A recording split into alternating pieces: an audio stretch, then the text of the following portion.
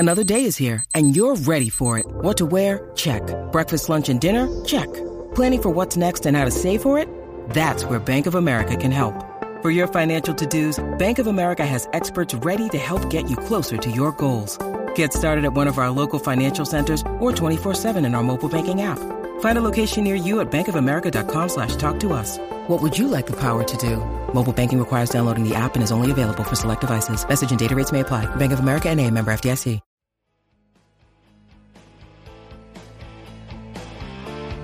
This is Metal Mike, and in this episode I talk with the kick-ass drummer of Tungsten and formerly of Yngwie Malmsteen's Rising Force, Anders Johansson. We talk about what it's like playing with his sons in the band Tungsten. And of course, we talk about the classic Yngwie albums that Anders played on, Marching Out, Trilogy, and Odyssey. And we hear Anders' thoughts on Yngwie today. Now you can subscribe to the podcast through Anchor for $4.99 a month. Your donation keeps this thing going, and it gives you access to exclusive content. There's bonus footage available for subscribers from this episode as well, so consider subscribing. Now here's Anders. Check it out. Well, Anders, welcome to the 80s Glam Metal Cast. How you doing? Thanks. I'm doing great, thank you. Awesome, man. Glad to be talking with you. So what's been going on with you recently? What have you been up to? Well, lately, I've been since the pandemic was roaming the earth, I've been practicing a lot, and I've been recording with my own band, Tungsten, and now when the restrictions let off a bit, I've been doing gigs with my brother, with, gas gigs. So it's slowly starting up again here. I checked out Tungsten, and it's really awesome, melodic power metal, and I was surprised to see that you're in a band with your sons. That's really cool. No, thanks. It's like saves a lot of hassles, because my sons are trained sort of by me to it's like hassle-free kind of. At least from my point of view. I think they might think differently, because on the way to the concerts and stuff, I always lecture them with all sorts of parent stuff, and it's getting less and less, of course, but because they're getting older and more wise. But I know they told me, it can be kind of annoying sometimes, hours of lecturing and disciplining. But this sounds worse than it actually is now. But I'm trying to teach them about life and stuff like that. But also with them, they kind of close by here, so we can rehearse in my house, and so it's and they get things right away. So yeah, it's really cool. Also, like hanging out with your sons, it's like kind of unusual, I guess. So yeah, it's really nice. Yeah, definitely. When this all came together, did they approach you and they had written some songs, or how did the whole band come together with you and your sons? The thing was like they had written songs that I heard by accident, kind of, and I thought this is really cool, and I thought you should record this here. And I said, I can help you, you can be in my studio and all that stuff. And so we recorded, and I played drums on them, and the songs, and same thing that when we were going to have a record deal, I knew people since I'm like twice as old as they are or more, so I've got some contacts, so through me we got a record deal, and also I think they had to put up with me, kind of, because otherwise they would have probably had a harder time to get in. But the songs and stuff, it's basically mostly them who does everything. I think that's better, because if I make songs and stuff, it's usually pure power metal or fusionist type that nobody wants to listen to. So they're a little bit more in tune with the modern stuff, I guess. Yeah, I really liked it, and I like that kind of music anyways. I really felt like the songs were super catchy, but they're heavy, but they're catchy, especially like King of Shadows. That one, I listened to it, and it just got stuck in my head for the rest of the day. Oh, cool. That's like a borderline pop almost, but that was the first choice of the record company too. I think it's because of the melodies. Mm-hmm. When we did this, we thought, since there are so many great bands around, it's like thousands and millions almost, it's hard to go out there and compete with all these great musicians and great bands. We thought we had to do it slightly different than everybody else, have some sort of touch that sticks out just a little bit at least. Because we can't just be another Meshuggah or another, whatever great band there is. So we thought we had to be melodic and not super aggressive either, because we noticed when we try to be aggressive, people don't like it for some reason. I guess me personally, I would like to be more progressive and aggressive, but it seems like people prefer, like you say, King of Shadows, sort of the things to stick in your head. Yeah, definitely. Well, one artist that I showcase on this show all the time, I've talked to so many past members, is Yngwie Malmsteen. And you were in Yngwie for, probably what people look at as his best period. You got a favorite album out of the ones you played on with Yngwie? Out of the ones I played on, I think maybe Marching Out is my favorite. It was the first one I did with him, and also I think it was like raw and had a band feeling to it. Yeah. Back then, it was kind of a band. Yngwie, of course, was the boss, and he was his saying was law or whatever, but he was really cool. To me, I mean, I read stuff about Yngwie that's like not so positive sometimes, but I have never seen any bad side of him. He's never been rude or to me or my brother and stuff. Wow. I mean, there's been childish shit we did, maybe arguing over whose car was fast and shit like that, but nothing. I think when we quit, I think he decided to be more like a dictator, like he was sick of the compromises and stuff. When we did the record with Jolene Turner, there was a lot of compromise from Yngwie's side, and I don't think he liked it really. It was too commercial for him and stuff. But then again, it was the album that sold the best out of all his albums. Yeah, definitely.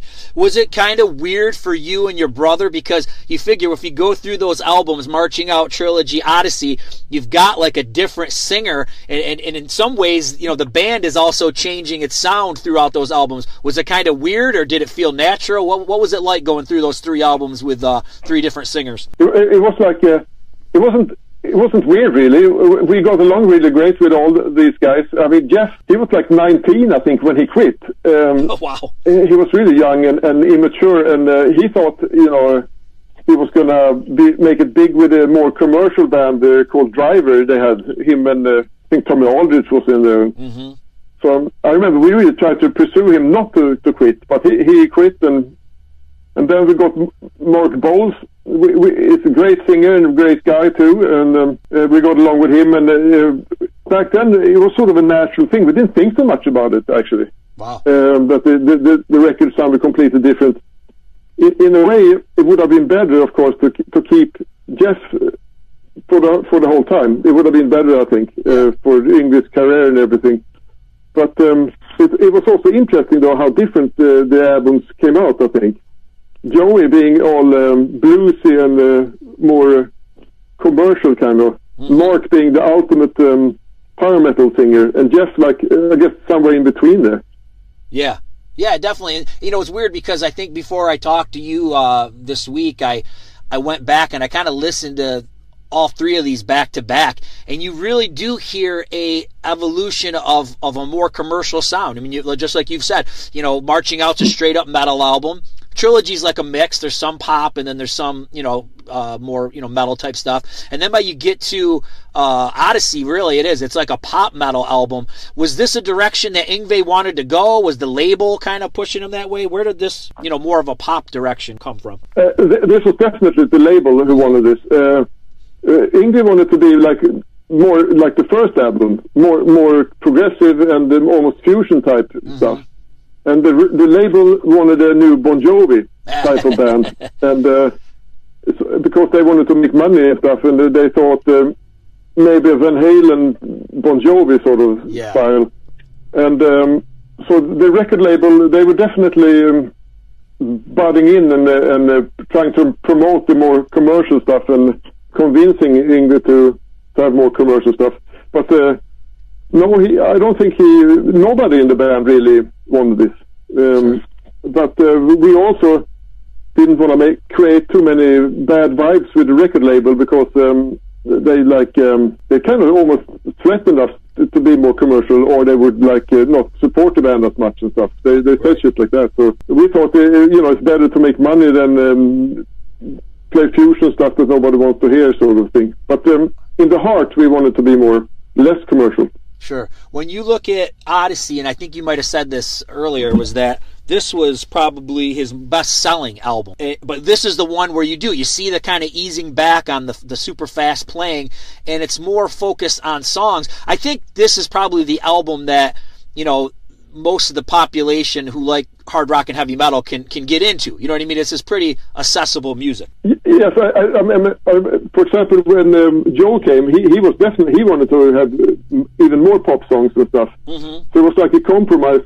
We put some faster stuff just to make up for the really popular stuff. But I think it came out. That's the album everybody always says they like the most, it seems. Yeah. I mean, out of broad audience. Yes. Then the more hard rock audience, at least what they tell me, they like Marching Out the best, I think. Yeah. And it's all different.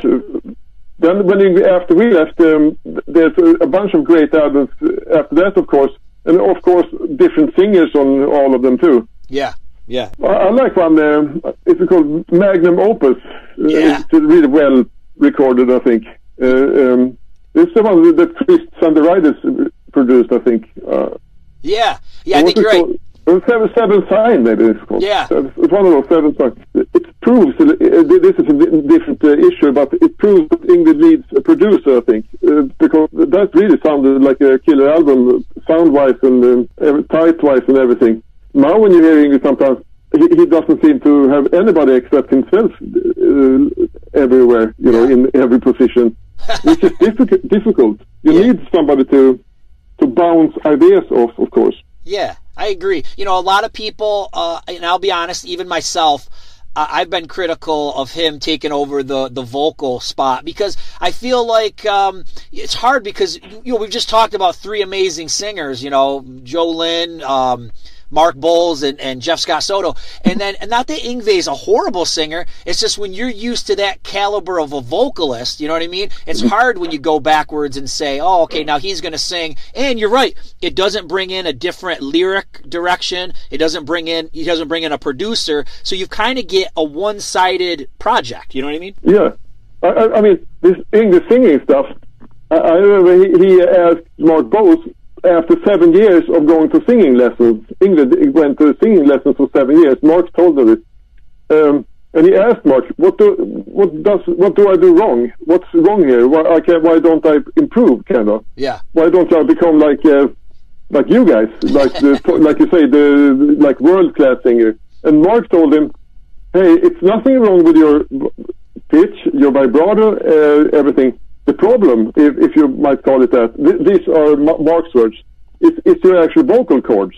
Right. You just sound that way. There's nothing you can do about it. There's nothing you can do. You're going to sound like this no matter what you do. You just like it or not. That's how you sound."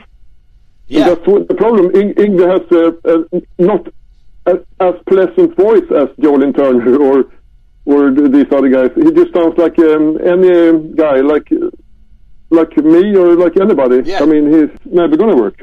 No, I agree with you. And you bring up an interesting point. It is your vocal cords because just think about it. You can buy a kick-ass drum set and mic it up. You can get a guitar and you can get effects. You can change the tone of an instrument. Voice is the only thing you can't really do much about. You can take lessons. You can have nice equipment, but it's still your voice. There's nothing you can do. Exactly. So Yngwie's voice is like slightly deep and has different overtones. I mean, I don't think it blends so well with power metal, sort of. Mm-hmm. I think when he sings bluesier stuff, it works better, I think. Yeah.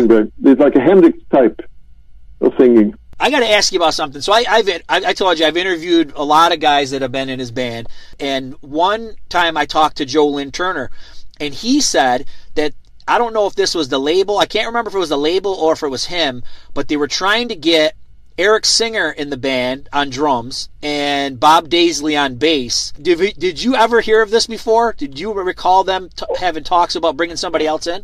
Yes, I remember this. They wanted like an all-star band. Okay. They didn't like that we spoke Swedish, that we influenced Yngwie in a bad way, and it was like problems right before we had a manager that I criticized contracts and butted into things. So also, I think when they got Jolene Turner, they wanted to get rid of everybody, and have an American band. Okay. And they couldn't really get rid of my brother because there was nobody better keyboard player. And in my case, I mean, drumming, yeah, sure, Eric Singer probably could have done it. But Eric told me they did. He was the one who told me this. And I said, he said, I'm not interested. This stuff is too fast for me anyways, he said. Bob Daisley, he was in the band for a while. He played on some of the songs on Odyssey, and we rehearsed with him and everything. But Yngwie he didn't play fast enough either. Wow, okay, so this is definitely true. I definitely heard about this. They tried to say that I overplayed and then I underplayed, and they tried to make me uneasy kind of. But when I was like 26 and had a more secure attitude, and maybe all you get, you might think maybe they're right and stuff. But yeah. And Yngwie said that's ridiculous. I don't know what it was. It was also I had been arguing with one of the A&R guys at Polygram. They called Jim Lewis. He later became Yngwie's manager. The thing was with Jim Lewis, he said, yeah, we want to get rid of you. We want an all-American band. We want stars. We want, names, kind of. Yeah. And I said to him, well, that sucks for me, They also got rid of a bass player that was actually an American, by the way, called Wally Watts. He got out. But in my case, I told Jim Lewis that if I make them play slightly more commercial songs, would that be okay? Would you look at me differently then? Yeah, that might be a good idea, he said. Mm-hmm. And so we I tried to steer Yngwie into that way. Yngwie had a car accident right then, so he was kind of weak as well. He was kind of he had been in coma, so he was not his normal himself, sort of. So we had a few songs called Crystal Ball and shit like that. Yep. That normally he would never have those on the album. I remember that guy Jim Lewis said, yeah, you did it, and it's good, great, blah, blah. The bullshit is unbelievable sometimes in this business. Yeah. I don't know why they were angry with me. I think it was because I said some shit and criticized the contracts and asked, where did the money go and shit like that. And it started with the manager, how to get rid of him. I think it was Andy Truman who wanted to get rid of me. I'll be honest, I don't think you overplay at all because, like I said, I just listened to all these albums recently, and obviously I've been listening to them ever since I was a kid, but you follow the bass a lot, which kind of is unusual for this kind of music. You know what I mean? A lot of times people want to kind of follow the guitars in this kind of music, but I feel like you do. You kind of stay back and you stick with the bass, and then Yngwie does his thing. I've never thought that those songs were overplayed at all. I don't think so either. It was just something they said. Yeah. And it was also maybe live sometimes it happened at times, but you know how it is. People just try to make you insecure, kind of, and it was the actual reason was money, of course, because English contracts were all strange, and it was very badly managed business-wise, this whole thing. The manager didn't. But then after English car crash, Yngwie got rid of the manager, and things started. At least that problem stopped, kind of. Why were you guys? I don't know. I don't think he would have lasted. I mean, first of all, Yngwie's kind of demanding. He is a solid rock player, kind of. I don't know if he's fusiony enough for Yngwie style. I don't know. Mm-hmm. But he plays in Kiss. I think he's doing much better. Right. Kiss was a good move for him. Why did you and your brother leave Yngwie's band in 1990? What happened with all that? The thing was, things deteriorated a lot. Yngwie, or whatever happened, got rid of Jolene Turner. The record label dropped him. We had Jens went to Dio. Right. He went to Dio. He got sick of all the drinking and all the promises of royalties never amounted to anything, and also we have done it for 5 or 6 years, and we were going nowhere, kind of. We tried to, maybe we thought we could buy not buy, but at least rent our own little place, in America. But we were there day by day, and they just paid the bills, kind of. Right. We were slaves is a strong word, but we didn't have our own life, kind of. Sure. So we thought this amounts to nothing, kind of. Yeah. And when Joey left or got fired or whatever it was, I think he was fired, but he won't admit that because Yngwie got sick of him somehow, and then. everybody sort of lost faith there because he was actually really good. Yeah. You know? Anders, what's your relationship like him today? Like, when was the last time you talked to Yngwie? Last time I saw him was like, he came on tour here in Sweden, and I happened to be in the same city he was in, so I saw him backstage in a city called Gothenburg. Mm-hmm. I think it's 7 years ago now. Wow. And since then, I tried to, I was in Florida with Manowar rehearsing last year, and I contacted him and said, let's have a coffee or so. I was only 1 hour away from where he lives. Yeah. And they never really answered. I hear that he doesn't have contact with anybody nowadays. Wow. Nobody at all from the old times. Huh. Maybe he just wanted to start a new life or something. I don't know. Well, this is some great information, man. I'm so glad we talked about the Yngwie days. What do you want to say to all your fans out there in closing? Thanks for listening and thanks for the interest. I mean, it's an honor that anybody wants to listen to me babbling here.